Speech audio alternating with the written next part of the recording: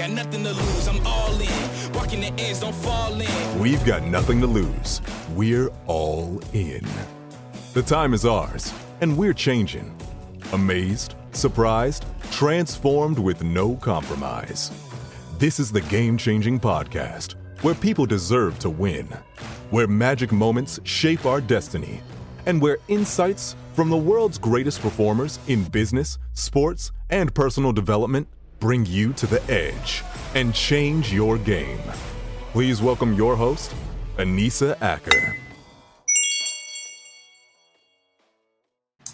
We are recording the Game Changing Podcast with John Reed, and holy shit, I can't wait to share your magic because, again, as I was just saying with you, I could talk for hours and hours and hours upon ends because your skill set of turning $1 into lots and lots and lots and lots and lots and lots of dollars because of your knowledge blows me away. Besides your background knowledge, like I'm not smart enough to play with NASA and they bought your idea at 21. I'm almost 50. I doubt they would buy an idea that I had, or even the only way they'd entertain me is because they go, look at that lady with purple hair trying to figure out who she is at 50. Oh, no, we'd get you sold to NASA in a heartbeat. No problem. I love it. So I was talking to someone yesterday. This is fun in Pasadena, and one of my biggest passions. We were just talking about my vision, and it's around empathy technology. So it's trying to figure out the science behind this right here. Like Anissa, you and I have never seen each other in person that I can remember. Nope, and I think I remember you. And we've never seen each other in person. We're looking at each other's digital eyes on our digital computer screens, but we can feel this human connection. Oh, and it's a different kind of connection than like our parents, our grandparents would have had when they were doing letter writing. They had pen pals across the state or across the country, and they felt one thing. And then the telephone shows up, and everyone says, "Well, that's going to disrupt it." And now the telephone makes it so we have a deeper connection. And then email changes it, text message, and now we have this kind of communication. And I go, I'm super passionate to figure out how do we use technology so that one day I can actually walk a mile in your shoes, if that's the relationship that we're supposed to have. And I can sit there and feel your life and feel what drives you, and then I can look at my soul and say, how can I best serve you? Knowing you at the deepest level possible. And the response from this gal who's super plugged into the space community is, I have a girl who's working on that problem. Because it's not just about the technology for the depth of that, but that's a problem we have to have when we go to outer space. So she's building super fast communication so that so astronauts on the moon can talk at this level, at this speed, without a time lapse, so they can have the same relationship when they're afar. Oh my God, I got goosebumps like all over my freaking body.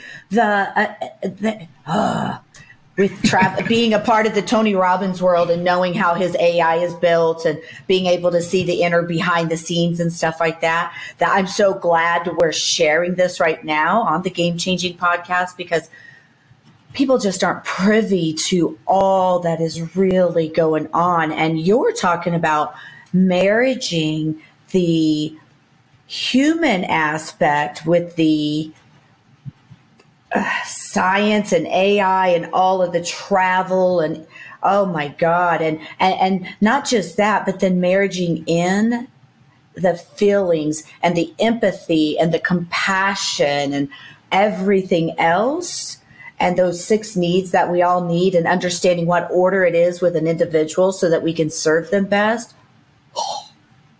Well, that's like humankind. That's humankind. That's that level 5, like we talked about, love, where we're going right now. So super excited. And I think it comes from this, is that if you're in the scarcity mentality, I hear this term all the time. I don't know if you've heard this as the result of all the Zoom calls people are on, all the video conferencing from being sheltered in place and quarantined.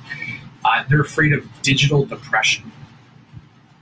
And that's the fear that the only way you're seeing people is through a screen. You're not actually seeing people in real life. You're not shaking hands. You're not feeling skin-to-skin contact. You're not hugging. And so people are afraid of digital depression, and I challenge that with how do we use technology to actually make a deeper relationship with someone than we could without it.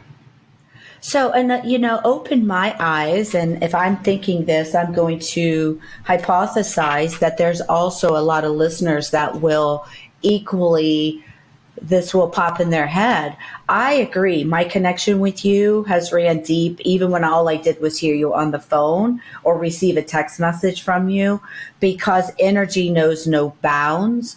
I, alongside of that, am equally aware when newborns are born premature, it isn't the sound fully that gets them to grow and flourish. It's that connection to their mom and dad's heart, skin upon skin. Can you give some of us some insight into that, being that this technology isn't stopping and it is a must? It's how do we fill the gaps in between so that we as humans feel comfortable with progress so that we can keep feeling and receiving and achieving more abundance as it relates to love, because this is what this is really about, that loving connection.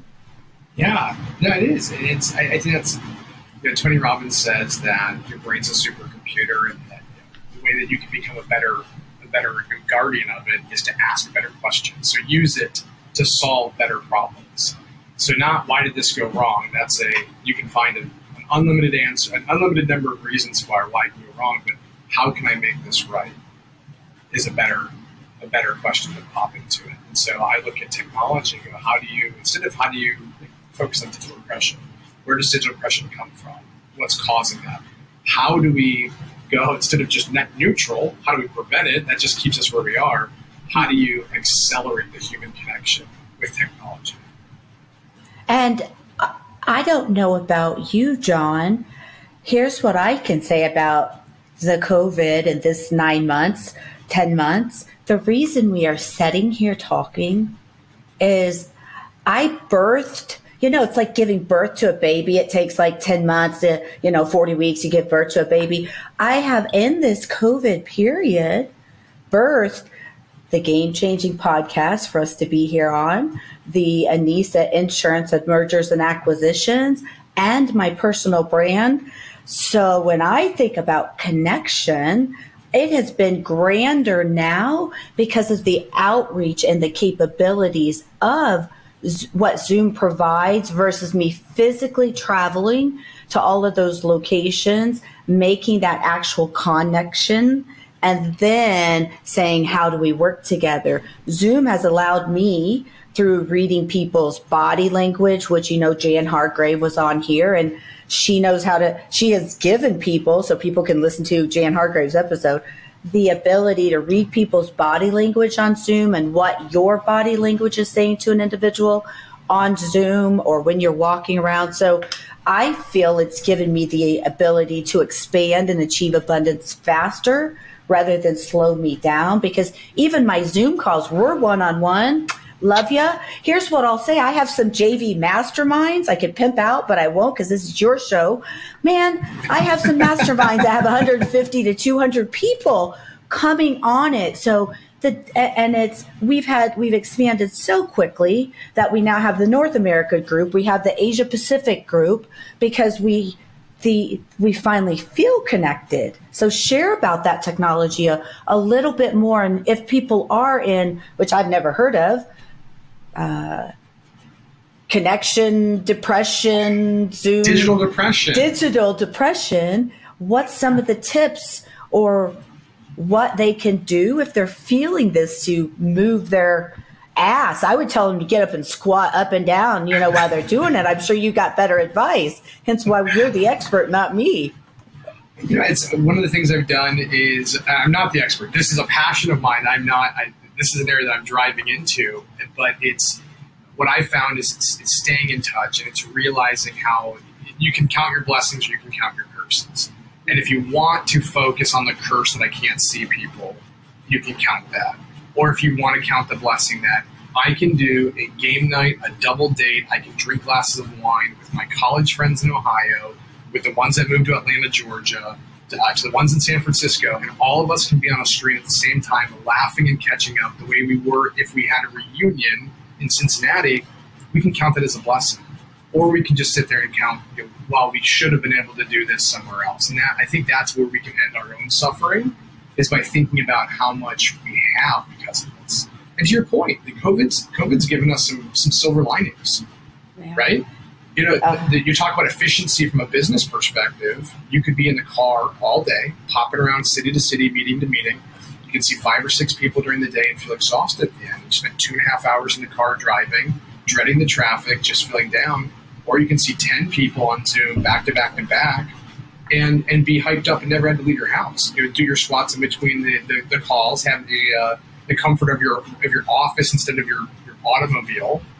And so there's I don't know, it's just different. And I think that people who say we want to go back to it, I don't know if there is a going back, right? Everything moves forward. There is no back in time. So, and I agree, there is definitely no back in time. Let's talk about, though, back in time as it relates to you got to this position of really embracing and being passionate about understanding empathy, because there's somehow a background that says, I see you smiling. Tell me more. Tell me. Yeah, because it's born from something. It was born from something. I was pretty antisocial growing up.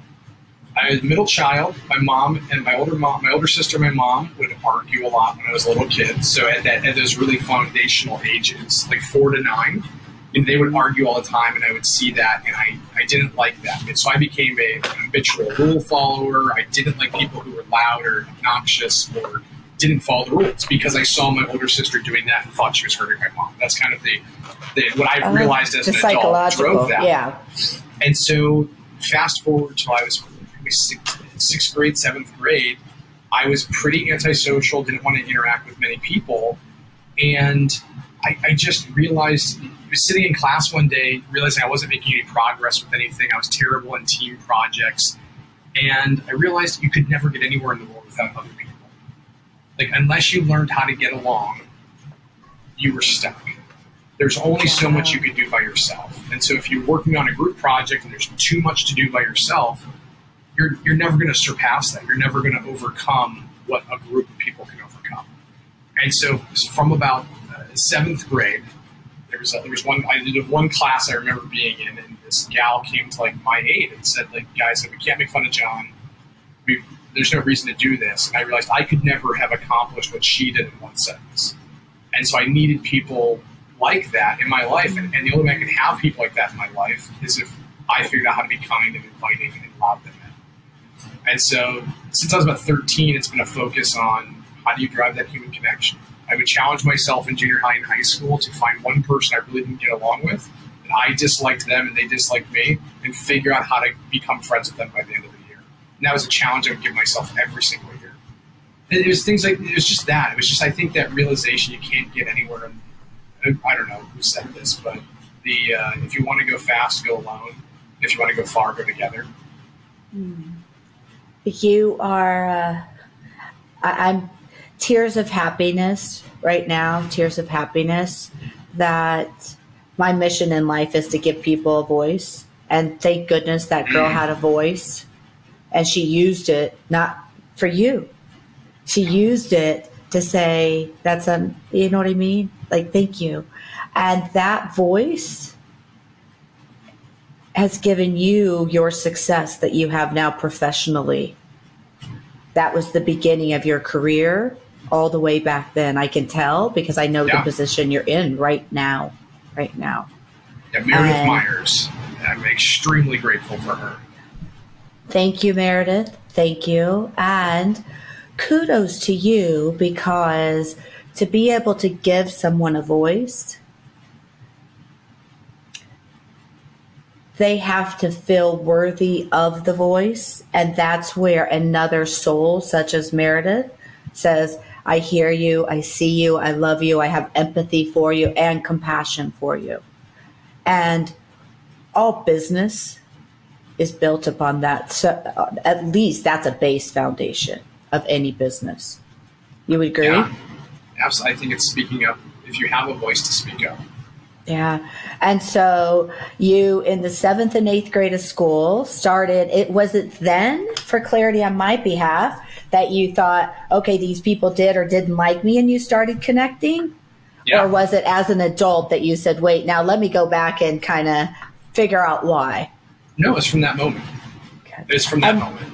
And did you was it they didn't like you, or was it you know, a lot of the times it's what we tell ourselves about another that we think is our truth, when in reality we start to talk and we're like, where did you get that thought from, right? Dude, I like you, right? Or did you have a whole different experience? No, I don't think I was likable. I think I was smart. I had great grades. So I was fast intellectually. I was a husky kid, so I was overweight and not athletic. And I didn't care what people thought. And that's been kind of that theme. I was extremely independent and extremely confident with myself. That even at that time, and I don't know if you call it arrogance or not, but I was a husky kid who was gifted intellectually with no friends, and I thought I was the coolest person in the world. And I was absolutely comfortable with that. So I didn't need any recognition. I didn't need any validation externally. I was just on a collision course with my future, and I was going to go and get out of my small town. And it was in that moment that I realized that if I really want to make an impact, if I really wanted to go and do something special, it wasn't going to be just the John show. It was going to be the human being show. Do you know, I'm so grateful for Meredith, because not only did she wake you up to saying, yes, kudos to you, actually, because you don't need to think you're great. You need to know you're great, and you still are great. And what she awoke you to is that the fact of the matter is, even if they don't like you, those people are just as great, and dream work takes teamwork. So even if you're the smartest man in the class, you need all those people with you to serve your mission, whatever that mission would be, right? We don't know that in the 7th and 8th grade school. Yes, no, it's the collective. Yeah, yes. There is no separation. We are all individual parts, but it's like a puzzle. This universe, or the multi-universe, is like puzzles. Every piece matters. Some pieces are bigger than others, but you remove one and the universe is no longer a whole. It's no longer a whole. So we're all equal. We all add value. We are all needed. There's no small piece, no small player. It's where do we fit in so that we give back what we were given, really. And dude, I freaking love that you're smart. I need smart people in my corner. I am smart, but not as smart as you, especially intellectually, right? When we talk about textbooks and NASA, listen, going to the moon, I'm like, Elon, I'm going to go to Mars because Elon Musk is going to be my boyfriend. So of course I can go to Mars, but that's the only way I knew I was ever going to get there until I met you. Now I got you. Oh, did you see Virgin Galactic's going to do another flight in the fall? So they're going to have the next one going up, and hopefully our Q1, Q2 next year, we'll see the first space passengers on Virgin. I can't frickin' wait. Do you have a ticket yet? No, I lost Elon's phone number. It's not Elon. I can get you the phone number. I can get you direct with the booking team. No, I need the ticket for free. Because I don't know I can afford it just yet. Or maybe I can, but I don't know, with me building my company and helping Earth Angels, that I need to go help some Mars Angels just yet. First podcast from space. Just throwing it out there. Dude. Totally. We cannot let Joe Rogan beat us to it. Joe Rogan. Or Tim Ferriss. One of these guys. Or Tim Ferriss. Or no. Take that back. Eat those words. Chomp, chomp. No, we just said this lady and you are going to go because you have the connection. We'll go. This is teamwork. There's 700 people. There's 700 passengers already. It's amazing. 702. 702. That's what she asked me yesterday. She's like, when are you buying your ticket?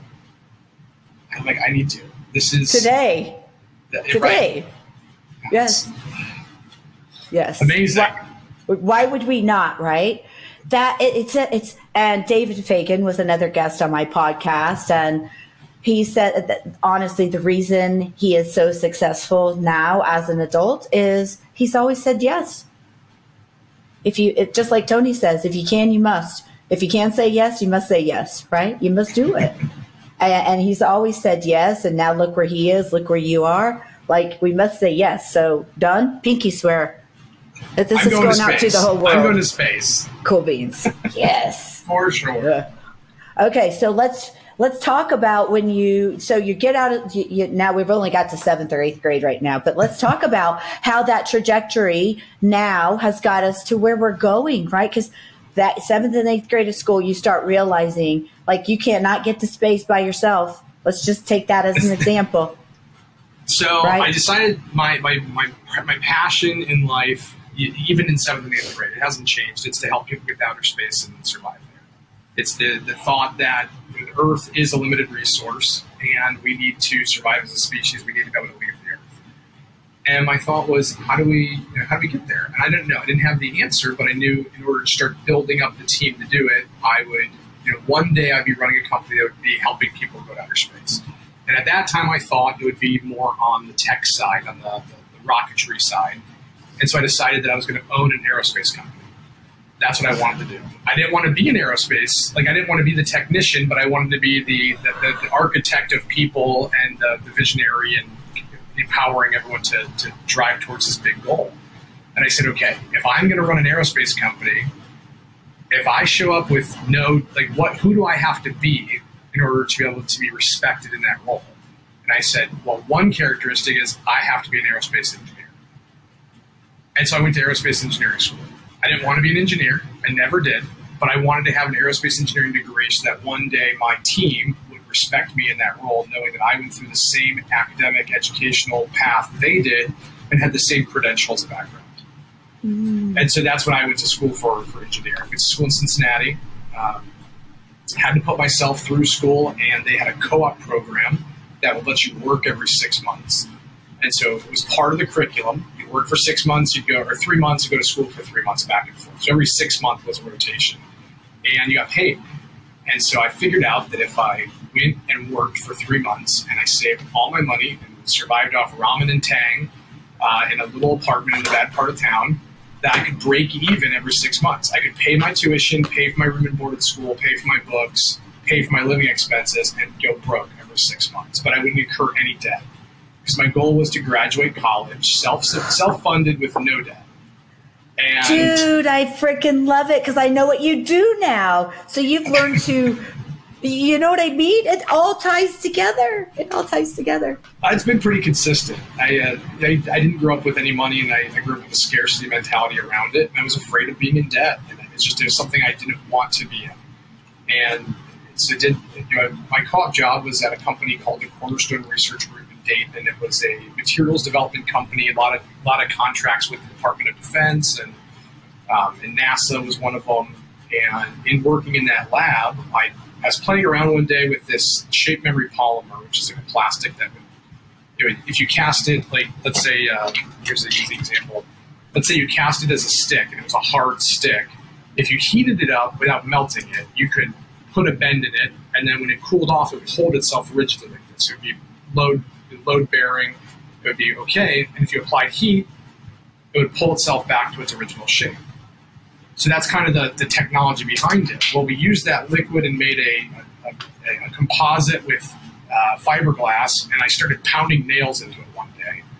I just wanted to see what happens if I put damage in it, and like from the side, you'd see the nail would break the whole thing, and you'd have all these fiberglass strands sticking out, and then I would apply the heat source to it, and it would heal itself back up. And I go, what if this is what airplane wings were made of? And so the idea was, okay, if that's going to be what happens, if an airplane gets shot and there's a hole in the wing, and then all of a sudden we can fix it mid-flight to make it to increase the survivability of airplanes. So the next question was, how do we know that it got shot there? So we had to add a layer of sensors into it, where just these sensors that would be embedded into a layer of the composite would feed a system that says, okay, on a grid, this is where it got hit. And the next question was, how do we heat up that spot? And so we had basically a heating element that was involved that was on 2 different layers that would cross over right where the damage was. And when you put all 3 of those things together, you'd have a panel for a wing that when it got shot would tell the system there's a hole in me. And then the system would say, okay, let's apply heat there, and the heat would fix the wing. And so that was my that was my application to NASA that they funded when I was 21. There's a patent on it for self-healing aircraft skin.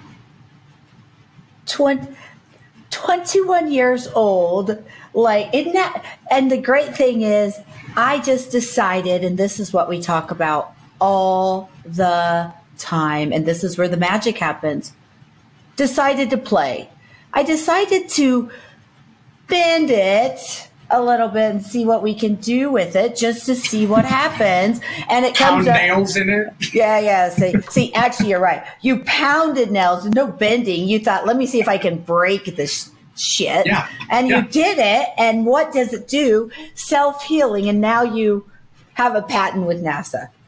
Well, yeah. So NASA funded the research. The patent's owned by the firm I worked with, and that was it. So that was like the highlight of my undergrad career, was getting to put together this proposal. And thank God for the team that they trusted me. That the chief engineer brought me in and knew I thought a little bit differently. So he didn't put me into a manufacturing role. He didn't put me into a testing role. He didn't put me into the chemistry office role.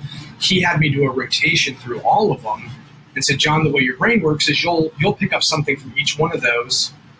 You're not going to create it. You're not the one who's going to figure out the science behind this one thing. You're not going to be the one who figures the science behind here, but you'll see all these things and thought, here's the distilled coolest part of this, and here's the part of this that's most magical. And if you take these essences and weave them together, you're a magician. So you know what? Let's talk about that now, because that relates to your financial services. It's exactly what you do right now. And there's two pieces here that's very important to point out. That what your CEO, so the chief engineering officer, saw in you is truly what you do right now for very, very, very, very, very, very wealthy individuals, is you see in them ways to save them money, get them to a $0 tax bracket, or at least as close as possible within legal bounds, and grow their wealth at the same time. And how did he see that in you? How did he see that? Yeah. I don't know. I think a big part of it was I was sitting in the lab one day kind of going through things, and I started digging through where does the money come from? Like, I get paid by the company. Why do I get paid by the company? It's to work on projects. Where does the money from the projects come from? The money comes from these funding agencies, NASA, Department of Defense, Air Force Research Lab. Okay, so I go, well, if the value that's being driven to them is that we secure these contracts, I go, it seems to me like and what was interesting and curious to me was, how do I get more of those contracts? That seems like a really great way for them to get a bigger return than what they're spending on me. And so I started reading them. I would just read through these solicitations and requests for proposals, and they'd be out, okay, we want people to apply for this. And I started noticing trends. And my thought was, well, these 8 proposals all pay the same amount for a 6-month period. I go, but I think we can send the same proposal to all 8 of them. And if we get 8 of them to fund us for this, we get a lot of, there's like leverage there. And what if we blow them out of the water because we have 8 times the funding?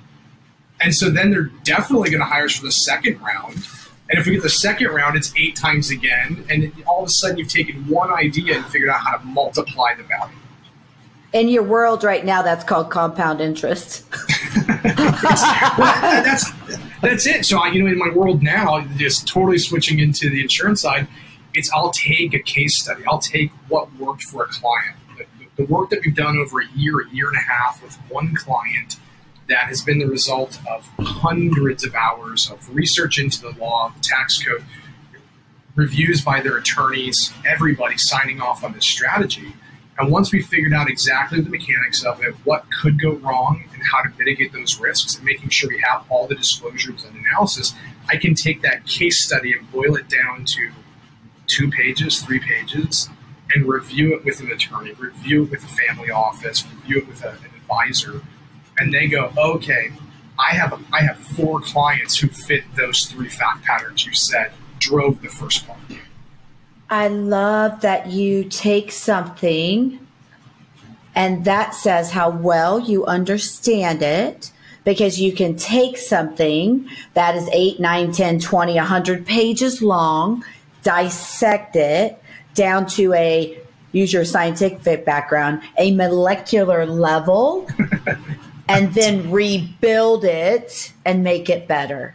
Rebuild it and give the person that's working with you more. You did it in science and working with NASA, and now you're doing it helping people with wealth management, basically, and creating more wealth. And yes, of course, saving on taxes. The challenge with saving on taxes is, yes, as you know as well as I do, you can put something in tax deferred, fabulous, kinda bullshit later.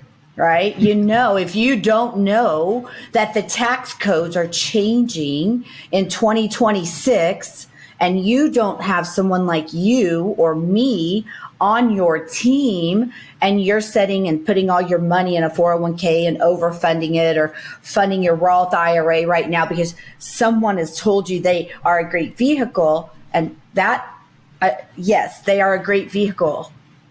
They are not the right vehicle for everybody, nor are they to be really ever overfunded with your employer. I'll just leave it there. And you know what I'm saying without saying a whole bunch of stuff. So Let's talk about what's really, when people talk about wealth, let's share with people some of the insights that you and I know that tax deferred is not always, and what that might mean, because again, we're talking high at this point, overview, what that means to the general public out there and them building up wealth and how that relates to tax codes coming along later. I think it comes down to is that your point about moving targets couldn't be like a more appropriate starting point. Amen. Is that we have a goal in the future, and the goal has a whole bunch of obstructions. You ever go putt or mini golfing? Yeah. Right? And have you ever seen the movie Happy Gilmore? He's on the putt, he's on the thing, and there's a hole at the end, and he stands there and he knows exactly what he's going to do, and he takes the shot, and then the whole course changes. That's what happens in the U.S. with the tax code. And so you can have the best plan, you can have the best putt, you can have this great strategy. The fact that there's a lot of things that are outside of our control that are changing all the time. So I think that the two things that have to go into any long-term plan are flexibility and control. And so when we look at flexibility and control, those are the requirements of the plan. But the next thing we look for how to grade it is efficiency. Right now, the U.S. tax code says there's about I'll use round numbers, $22 million exemption per person. So we work with a lot of clients who have amassed a net worth of $50 to $100 million. And so for big round numbers, let's just use the $100 million mark. At $100 million in net worth, you have a $22 million exemption. If you pass away with all of that inside of your estate, $78 million goes estate tax-free. $78 million goes, it's affected by estate tax at 40% of $30 tax-free in 2012. Right? Yeah, for a year. For a year. That's it. 1 year. But we can't go back in time.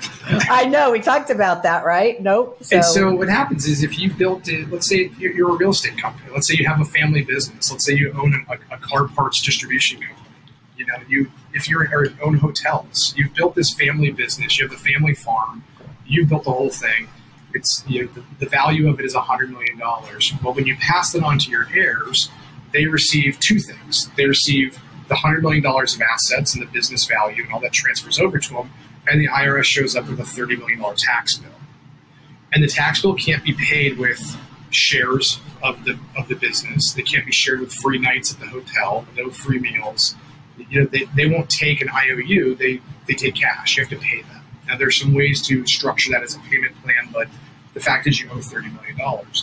And so what we look for from an estate planning strategy, what's the most efficient way to create $30 million of liquidity when it's due? Because taxes only come when you have the wealth. That's why they're always after you have an appreciation. When you sell a business for a profit, then the tax man cometh. Whenever you pass estate assets to your heirs, that's when the tax man cometh. And so we want to time the creation of liquidity with the obligation to pay the taxes. And that's where life insurance comes into play very, very often. But that's just the starting of the conversation, because in order to build a life insurance policy that will pay off $30 million in death, it takes significant funding. There's no such thing as a free lunch. The insurance company, you can't take the risks. You have to sell it to the insurance company. You sell it to the insurance company by paying them a premium to hold on to that risk for you. Just like the insurance company sells their risk to a reinsurance company, right? They are selling their risk. It's no different. It's what's blessed is that you're bringing people that knowledge. We're able to bring that forward. And it's not that companies are bad out there, because a lot of companies have great products. It's the value set behind the building of the how do you take care of that portfolio when someone gets into it? Because there's a plethora of great products out there, right? Just like we talked yesterday with houses and cars, and they're all good. It's which one's best for you and your family. And you'll only know that first if you have a value set with an agent that really cares that first you're part of my family when I start to do business with your family. I wouldn't do it for you. I wouldn't do it for me. That's it. And then what happens is that's a fact pattern that someone hears and sees. And where I get paid, so whenever we talk about, I'm always looking for how to provide value, is I firmly believe there's 4 things that have to happen once that conversation's happened. That's kind of the starter. That's the beginning of the conversation. Is we realize that today, 2020, even though we're a month away from the election, today we have a $22 million exemption and we have $100 million of assets we're trying to move efficiently. So then I get hired for these 4 things. 1, if we've identified life insurance is going to be the type of asset we're going to use to effectuate this transfer, what are the most efficient insurance products currently available? And so that's grading them. It's analyzing the cost structures inside. It's going and looking at the counterparty risk of the insurance carrier who's actually taking on the obligation. It's looking into all those risks. Number 2 is the cash flow to fund those policies. There's a premium due. And it's looking at holistically, what are the other assets in the trust or in the family? Where are the available sources of funding? And what is the most efficient use of them? Oftentimes, and this is an area I specialize in, oftentimes we find out that the client has the ability to earn a higher interest rate in their business or staying in their real estate than they would if they sold it and funded my insurance contracts. And so we look at leverage. We look at using outside third-party lenders to fund the life insurance on their behalf, because the hurdle rate is very, very low. Funding life insurance is one of the lowest cost assets you can finance. And so we secure financing. So we have, number 1 is the analysis of the insurance contracts. Number 2 is the analyzing of the cash flow and figuring out if third-party lending makes sense. Number 3 is packaging those 2 things together. It's doing the analysis of if we use third-party lending to fund these efficient insurance contracts, this is what the overall financial economics look like. But then I think the most important part, and this is where this is a unique ability I have and what I rely on, is taking all of those moving pieces from the molecular level and making it really simple for someone, but being able to go as deep as needed in a conversation, because it's my job then to review the analysis with the estate planning attorney, the tax advisor, the financial advisor, the investment advisor, the family office, the client themselves, their spouse, their children. All of those involved are sitting around the table, and it's my job to not only make it simple to understand, but also be able to back up the simplicity and understanding it at the molecular level. That's what I do for a living. Yeah, exactly. You take something that's really complex and you put it down to, they used to call that KISS analogy, keep it simple, stupid. To use that analogy, that's what you do, which means you intimately understand it, because you can't do that if you don't understand it. Right? It's like me in insurance too. I can break it down as simple of a high overview for the people that only need that. And then if it comes deeper, I can go, okay, just like you, okay, now you need to know more and you need to know more, but not the 8 other people at the table, right? Because they don't. That'll overwhelm them. And those 2 people know, and if there's 10 at a table, or leaving those 8 people out, if we were to give everybody the same equal, they would mess up the 2 that needed to know with so many questions. They wouldn't get anything done. They wouldn't, right? So it's trusting the people you hire also. Trusting the people that are on your team and empowering them to really play where you put them to play. But it's being able to communicate with all of them. You have to, in my role, you have to be able to speak directly to estate planning attorneys and understand tax codes and strategies. You have to go to work with the family office who's thinking about the administration of this. Okay, if we're building some of our clients are a $200 million portfolio of insurance. They have 10, 15 different insurance policies that make up that coverage. It's the administrative burden of ensuring that all of the premiums are received on time and full at the right time, in the right moment, because there's all these contracts and very specifics around the premium payments. And so you think that the family office is thinking about that. The family wants to know that everything's taken care of. They want to see that there's confidence on the team. They want to see that they have a confident team that's marching their orders to taking care of the family and passing on the assets. The insurance agent who typically brings me into the deal wants to know that I'm treating their clients at or better than they themselves would or could. That I'm never going to do or say anything that's going to jeopardize the relationship that oftentimes they've spent their entire lives building. And so it's being able to juggle all those things very efficiently at the boardroom table that we're uniquely situated to do. And the other piece is that I think yesterday I was accused of being a financial engineer, which I thought was a really good accusation. I was meeting with a banker in LA, and he's like, John, you're not an insurance guy. He's like, but you figured out how to provide a ton of value to people and have the insurance company pay you for it. When I hear all these parts moving, I see you as this orchestra conductor where you just at the end get this beautiful symphony. You know what I mean? Because it leaves a lasting effect on everybody, not just the people you're playing with, but the legacies that they get to leave for future generations. It's just got this I hear this beautiful sound coming out of my head right now with talking to you. So I see very much like this beautiful orchestra conductor pulling people in and knowing like when to tune this one down and when to lift this one up. And like you said, make this one net neutral. It's just that beautiful, pull it all together. And here's how it sounds at the end. And it's music to your ears. It's just simply music to your ears. So it's conducting the team and being a good partner though, because everyone has their role. Everyone has their area of specialty. So I think being able to see people's passion, seeing where their concerns are, and making sure that there are no blind spots in the plan that one person or one group may know about. It's ensuring there's no asymmetry of information, that everyone who has to know the details knows that there's nothing hidden, there's nothing on the outside, because that's where problems lie, is through that non-clarity. Advisors and experts can only give expert advice with the facts. Only, right? Not subjective facts, right? People do that often. I'm like, is this factual? Is this objective or subjective now? What are you saying? Because you're presenting it as if it's the truth, the whole truth, and nothing but the truth. But I hear and read your language of body right now, know that is not the truth right now.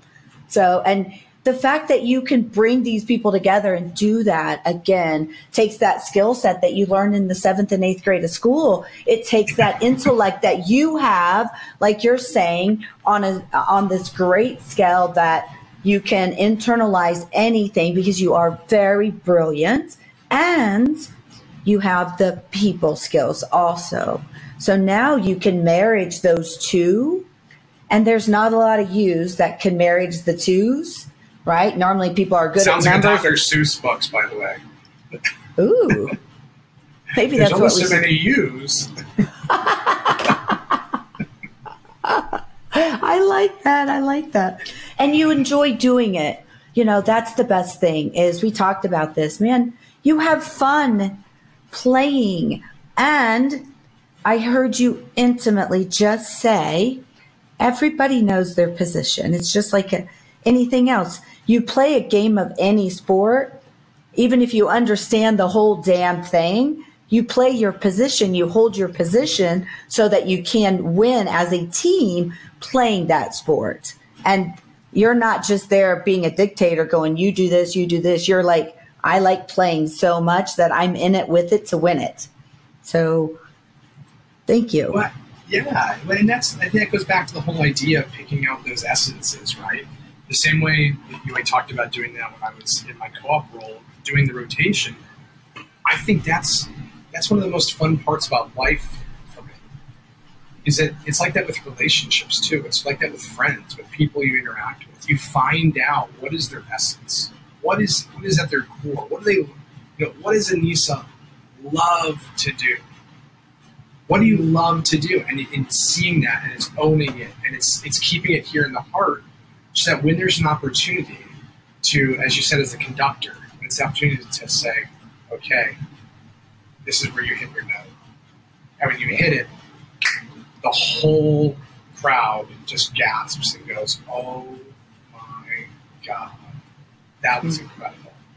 And that's the role I think we all get to play. It's finding those notes. And if you have the voice, if you have the people in your life to do it, it's your responsibility to get them a standing applause. Amen, brother. Amen. Amen. Let's talk one moment, because you were in the business of aerospace. Okay. That's what you went to school with. I haven't forgotten. We're just over here talking in left field right now, but you're in the business of aerospace, and we were talking about now the business of insurance and finance engineering, or whatever we want to, upgrade the title to. And yesterday we briefly spoke on the phone, and we talked about the science of achievement, which is where you had been, and really where you are now is the art of fulfillment. You get to marriage, not one or the other. Now you've achieved both. And that's why it's so fun to play. How did you realize where you were is not where you wanted to be necessarily? Well, I never wanted to be an aerospace engineer. Remember, I always wanted to have the degree, but I was going through school and I had so much fun in undergrad, and I stayed for grad school. So I stayed for my master's degree in engineering too, and I hated it. As much as I loved my co-op job, I hated my master's program. I was studying, they're called screech and rumble tones that are inside of a jet engine when the afterburners go off. So if you imagine a flute, right? You know what a flute is, the instrument? Yep. You blow in one end, the air comes out the other, right? And you press some buttons along the way and it makes different sounds. And sounds are sound waves, which are vibrations. So a jet engine's like a flute. Air comes in one side, air comes out the other. But imagine whenever you turn the afterburner on at the end, it's like pressing a key that we didn't know was there. And all of a sudden it makes a vibration. But the vibration blows the engine out. It's not made for that vibration. So that's what I was studying, were screech and rumble tones. It was different acoustic frequencies that would happen inside the jet engine. And I hated it because I sat there for 3 years taking pictures of flames inside of a wind tunnel. I could only run it at night. The whole place smelled like jet fuel. All my clothes smelled like diesel or kerosene, and it was just I didn't enjoy it. It was me sitting there talking to a computer for 3 years, and I sat in a dark office underground, and I didn't like it at all. And I just one day I said, like, this is not what I want to be doing. This is not helping me with my future.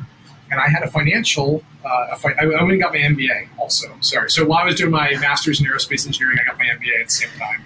Sorry, this is not hard enough. Let me do a little more to make it tougher. Yeah. I had a 50% scholarship for my MBA. So I had 100% scholarship for my master's in aerospace. I had a paying research internship job while I was in the aerospace master's program. And I got a 50% ride for my MBA. And I negotiated with them to use it all up front. So instead of using it for half of all the classes, I would do it all up front. And then I petitioned the school that I'd already taken so many classes for my aerospace master's that I found courses that kind of overlapped in the business school. And so I did a year of MBA work and petitioned the whole rest of it so I could do my MBA for free. Okay, listen, you're a salesperson, an engineer. I mean, what else do I need to know here? Listen. It was great. Yeah, exactly. I freaking love every time I talk to you, I get to, you use your knowledge to get what you want. And that's knowledge is power only when you use it to get what you want. So freaking kudos to you, dude. Thanks. It was really a fun couple of years. But when I was in my MBA program, I got called by a Northwestern mutual advisor. Called me and said, hey, I want to talk to you about life insurance, and said, this is how it works. And I said, okay, that's awesome. I don't have any money. I don't have, I'm breaking even every 6 months. I have no investments whatsoever. Call me back. Here's my start date. I have a new job coming up. I just got an offer to start the research and development arm of a manufacturing company that made carbon fiber inlays for aircraft and spacecraft. So it was in Dayton, Ohio. They asked me to come in for an interview. The recruiter brought me in. I was 5 to 10 years younger than all the other people. I had no formal work experience because I was still a student. Just my co-oping job. And at the interview, they asked me, okay, what would you do? What would be your goal in this role? Where would you go to get funded? And I showed up with about a 100-page report of all the small business independent research contracts that were currently available from NASA, from the Department of Defense, from Air Force Research Lab. And I said, these are the ones I would prioritize. Here's the technology you have. Here's how I'd outline it. This is what my first 6 months would be doing. And I got the job. They offered me the job. Listen, guys, if you're out there listening to our podcast right now, can you clearly see how he can work with you and create magic together with you as it relates to, well, honestly, you tell them where you really want to play with them because, look, you're so smart. I could play with you in a lot of areas. Clearly, I could play in financials right now with you because I'm doing that with individuals. And I'm guessing that's what we're going to talk to the people about. But I'm listening to this going, I need to hire you to consult with my company right now, even. I'm available. We'll talk afterward. Yeah, exactly. So here's how the transition happened. Is that I had this job offer. My Northwestern guy had my start date. I said, this is my start date. Call me the next day. Tell me everything I need to know. I've never gone through this before. I've never had a real job before. I was a co-op student. And if you call me, I'll give you my employee handbook. You tell me what to do for my employee benefits. You set up my retirement plan. You can be my financial advisor. Call me on this day. It's 6 months away. And like a great financial advisor, he called me on that day. He didn't know 2 weeks before the company went through a reorg and my job got rescinded. So I didn't have a job anymore. So I'm sitting there just kind of trying to figure out now, what do I do? I'm done with engineering school. I'm done with MBA school. I was getting ready to start this job, and it was a really exciting job. And I don't know what I'm doing. He calls me up and I say, hey, Brian, sorry, no deposit, no return. I can't start my investments. I don't have a job. And like a great financial advisor, he told his recruiter, there's this guy out there who's got his MBA, wicked smart. You should talk to him about a career in financial services. And so she called me the next day. Thank you. So that's how it happened. Just like Tony Robbins said, and I don't know if it's his quote, life is not happening to you, it's happening for you. Thank you, right? I would say it's happening through you. Through you. Ooh, that's a new and improved. Okay, smarty pants. Yeah. So don't be a block. Wow. And so we would... Jessica Mackey recruited me to Northwestern Mutual, and that's where I started my career in financial services. And I know that you've worked in this space for a long time. My natural market, right? Go back to first year people in the career. My natural market was aerospace engineers. So for the first year, I sold whole life insurance to aerospace engineers. Which anyone in the insurance industry knows how terrible of a sex Please don't use, and how, thank God hopefully they're still your friends, or thank God you were with them long term and you got to rewrite their policies, and that's. But what that taught me was this whole different mindset that you have to make things really simple. That if you want to be, if someone wants to hire an engineer to teach them all of the mechanics of their policies and everything inside it, that's a self-directed person. That's a person who doesn't value professional advice. They don't want to pay for it. What they want is education so that they can go and self-direct everything. And what I was looking for, my first referral outside of an engineer was a gal. She was a hair cutter. She was a beautician. And I started answering her questions the same way my engineers would be answered. And she goes, John, you don't get it. I hired you to do all that thinking and to come back and tell me what's best. Amen. She trusted your expertise because that's not hers. That changed my whole trajectory because I went from being a technician. For a year, I spent becoming a technician of life insurance.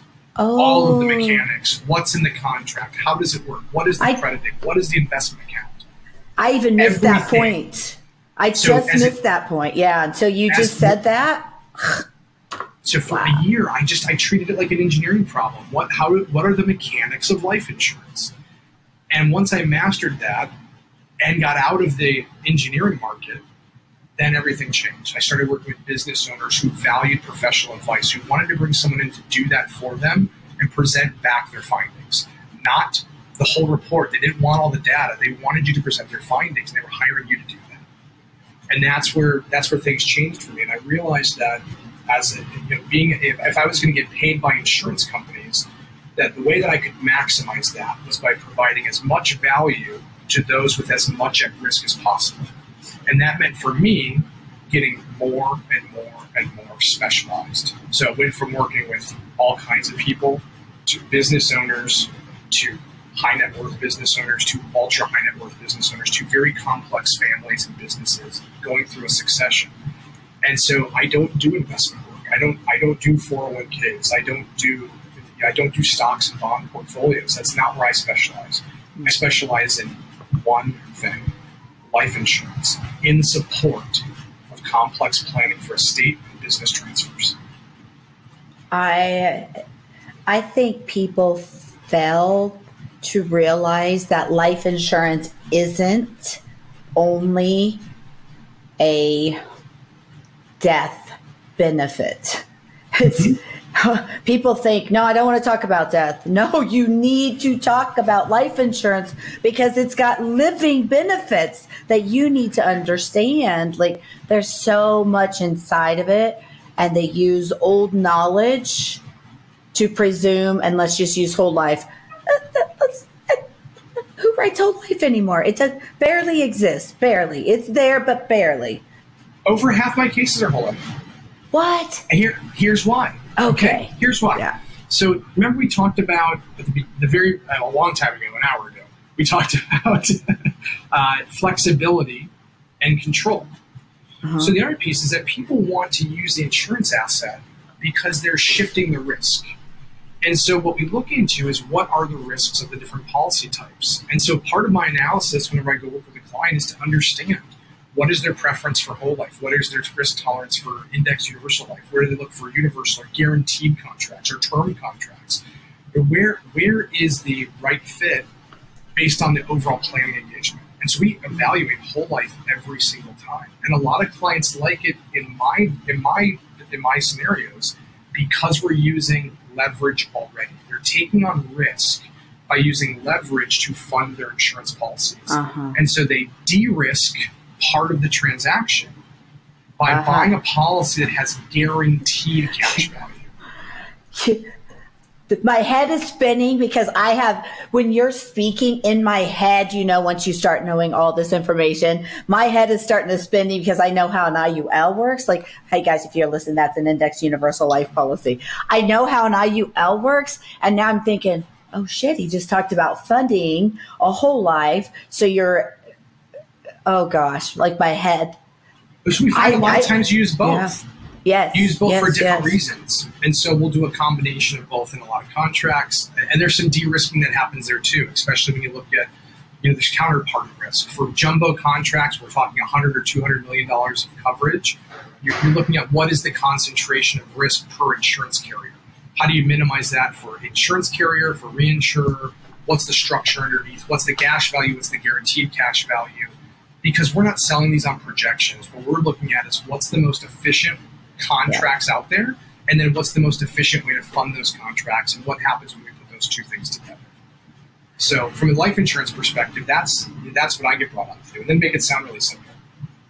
Yeah, and know how not simple it is, right? Know how what we're talking about is a very high overview. I'm looking for the exact name of the author. So you've heard of the book, The Power of Zero, right? Have you heard Patrick of it? Kelly.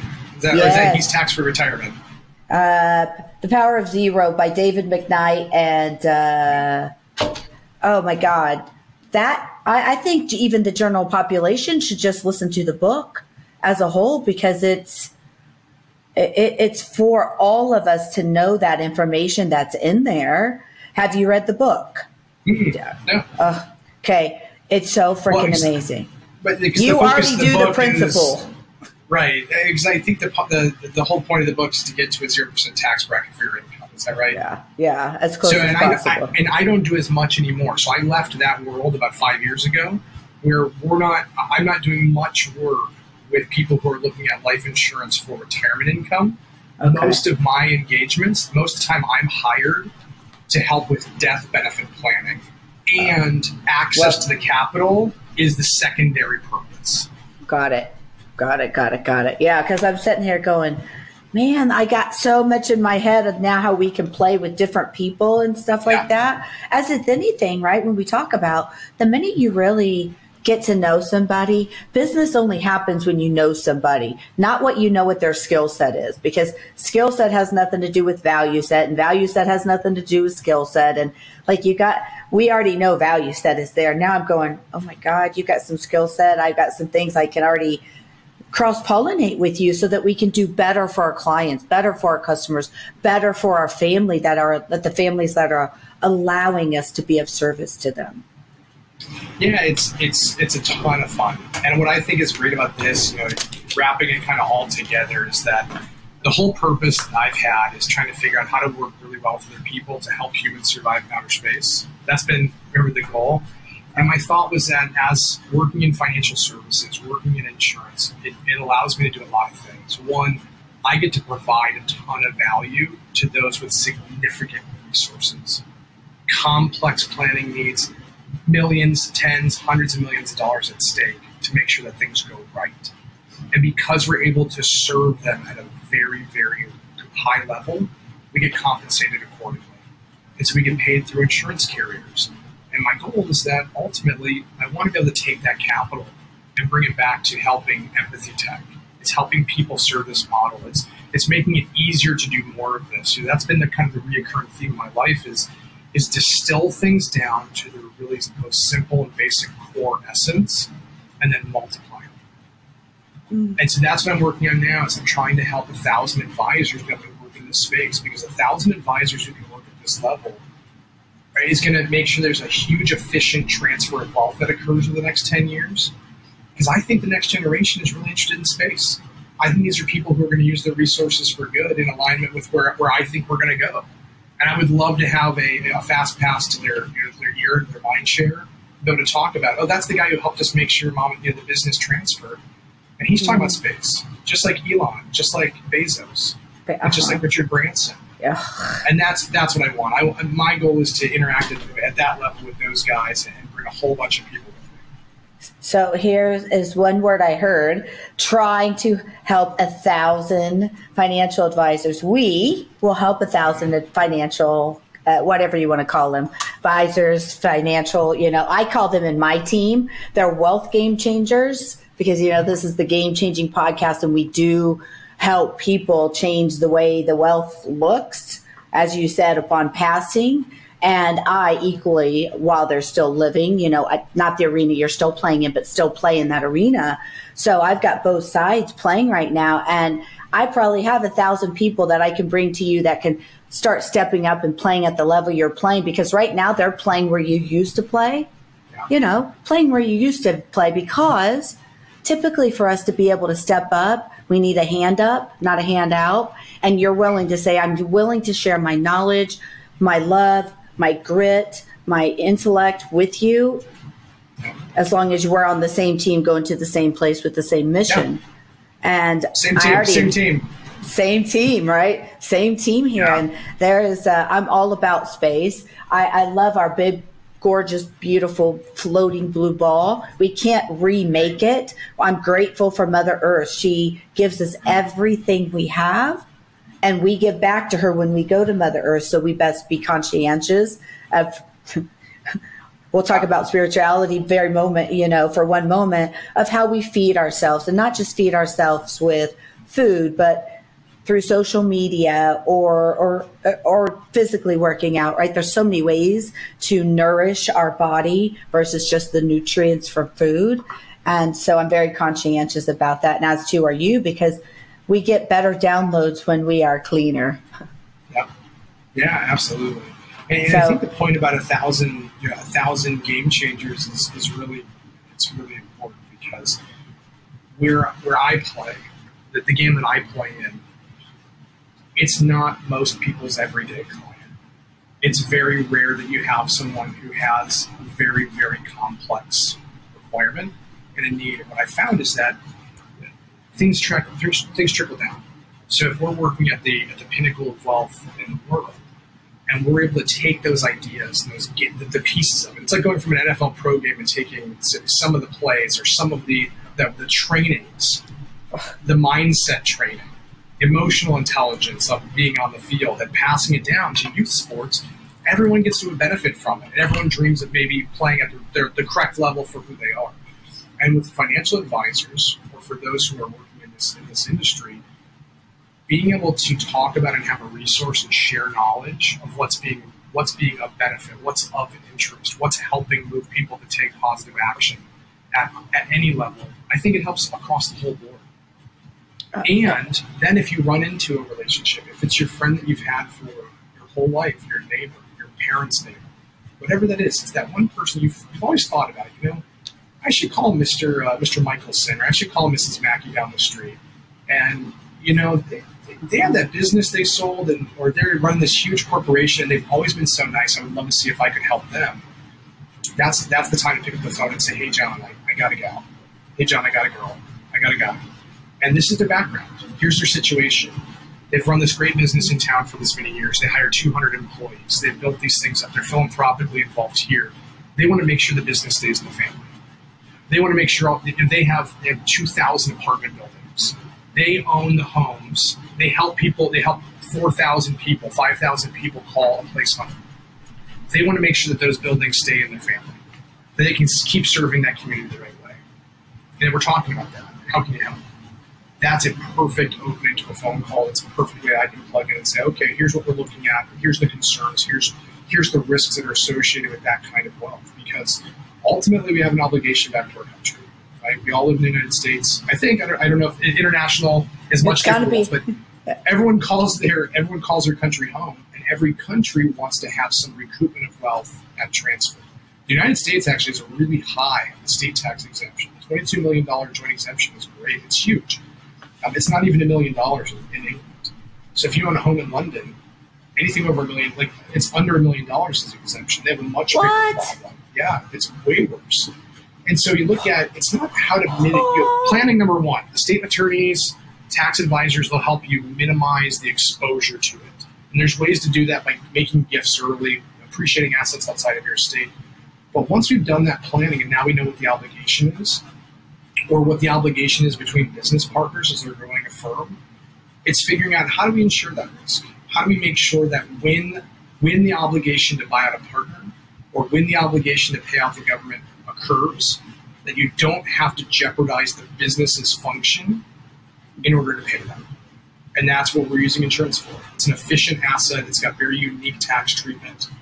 And it's been around for a long time for a really good reason. I sold my business a couple of years ago for a few $1 million, and we'll just talk about capital gain taxes and, for one moment. And man, I wish I had you on my team, right? Because I paid, let's just say, roughly $235,000. We're just going to say close to that. And 67 cents right? I'm like, roughly. I still remember writing every number on that check. Clearly. Right, roughly. Yeah. The only thing I left the cents off, right? You got it. That tells you played in this arena before. I'm like, man, see, you got to have people like you on the team, right? Because I didn't have someone going, oh shit, you're going to get a few $1 million. You don't have enough on this side to write off. Therefore, this is going to happen. Press pause before you do it. And let's do this, and that. And you can do that now because, the hard way of learning, I know now how not when I ever have friends now selling their agencies, because I'm in insurance, mergers and acquisitions, I get people $9 million, $14 million, $20 million now. I'm like, pause. We need to do something first, right? Yeah. Because there are certain things that need to take place that I knew of, but nobody cared enough of to protect me, because they just thought she's doing it. Of course she knows what she's doing, right? So we get overlooked. That's the bullshit part. So let me ask this. You'll like this is game changer mentality for you. So you sell your business for $14 million. What kind of a multiple do you use for that? What kind of range? The multiple on that one that we're looking at right now, because it's on EBITDA and stuff, that one's between 6 and 7 because he's got such a good loss. Like his P&Ls look really great. They freaking are amazing. So now imagine we got plugged in 2 years before the sale.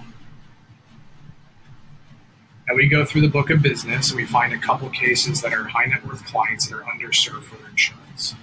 My average size deal is about $350,000 of target commission. We do 3 deals. They keep 65% of that. They add $650,000 of revenue 2 years in a row to the business, and then they get their 6 times multiple. God. What just happened to that sale? Yeah, well, I told you I'm scaling and selling businesses. We got a lot of talking to do offline. Listen, guys, we got to go. You can clear here. We got lots of business to do. No, I'm not shitting you. I got to call some people real quick. Yeah, my goal. Our company is closing. Not me, my team. Right, I have my dream team. We're closing a minimum of 100. Closer to, we're guessing 300 deals next year. Some of them. We're just going to say the average agent, just say it's small, would be a minimum of $1 million they're getting in cash. So we've still got to put some protection in before the transaction takes place. I partnered with a company called Cal Choice because they're an RIA. So they have a huge relationship and options for me to play with my wealth game changers as it relates to helping them change the wealth picture versus the experience that I experience, right? Game changer. Once I experience, I go, that's not happened to another one of my friends and family members. So we've got so much business opportunity to be playing. I have some ideas for you real fast. I don't know if you want to hear them. Are you kidding? It's not just for me. Everybody. The acquiring party's taking on risk because they have the principal of those firms who's going to be either doing an earn out over a couple of years or going to be servicing and doing the transition. There's risk there, right? Loss of that individual is detrimental to the value of the relationships in the business. So what we see a lot of times before an acquisition is key person coverage bought at the corporate level on the individual. Now, again, we talk about efficiency of capital. If the business capital from the M&A firm is best used buying businesses, they don't want to fund insurance on this. They don't want to fund permanent insurance. We can fund it with borrowed dollars. So what if we create a debt note inside the business to fund their life insurance on the key individual?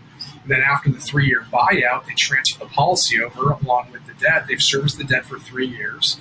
There's a mature policy with cash value in it. It's probably close to equal to the outstanding debt. It's pretty net neutral to the insured. Now they have a mature policy that's funded. And, oh, by the way, because we weren't paying premiums directly, we were servicing interest, we've increased the EBITDA. Value went up, transition went up, risk was insured, and they have a valuable mature asset that they loaned out. And here's the great thing. So I partner with this freaking amazing company called World Insurance. They've done 60 plus M&As already. They normally do an 80 payout, 90 payout, over the next 2 or 3 years is where they get the rest of the payout to the person. So we're like a match made in heaven right now because we're talking high overview. So the audience may not fully understand what we're saying fully right now. Guys, what we're talking about is filling in the gaps right now, filling in the gaps. I'm just like you. The reason people hire me to be like this business solution strategist is first, I played in the insurance industry for 20 plus years. Just like you, I grew my company $1 million the first, second, third, fourth, fifth year. By then you get big eyes on you going, how did you go from scratch to a $5 million agency in 5 years? What the hell did you do?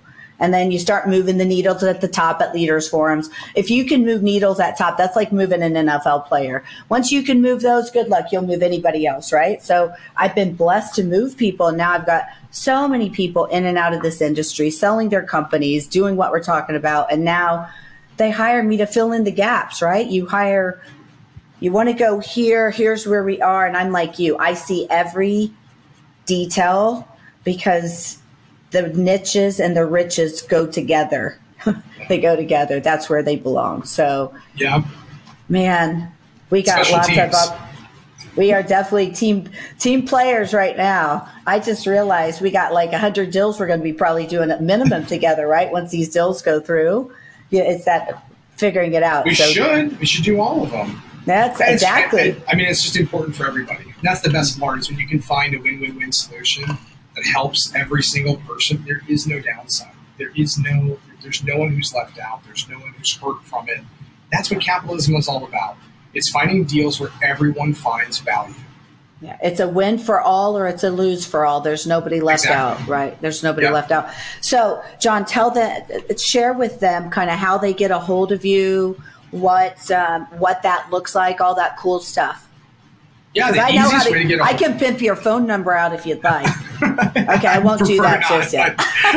No, you know what? Honestly, my easiest way to interact with people, the only social media I use is LinkedIn. I use it all the time. I do direct messaging on there. My email address is on there.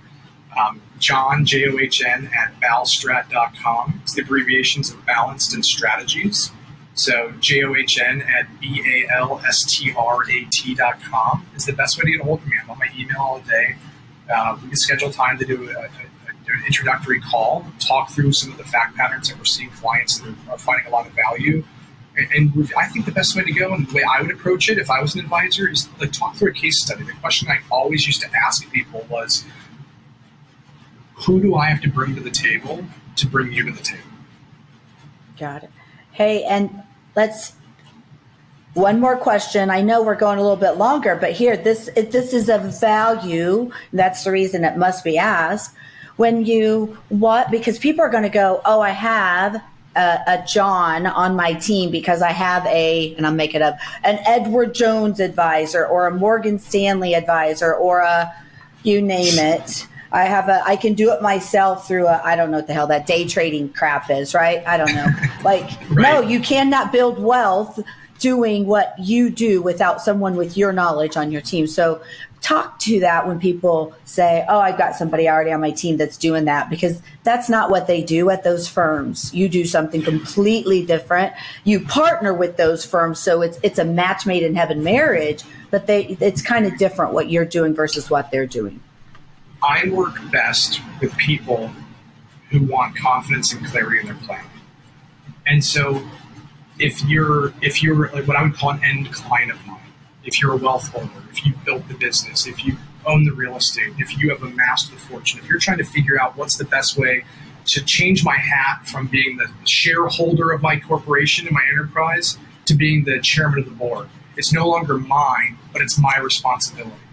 If that's the mentality you've changed, and now you're trying to make sure the enterprise value is maximized for all the other shareholders that are out there, if you're confident with your advisor, there's no reason to call me. There's no reason to. If you're confident with your plan, if it's been thoroughly vetted by your team, if it doesn't give you any agita whatsoever when you think about it, there's no reason to call me.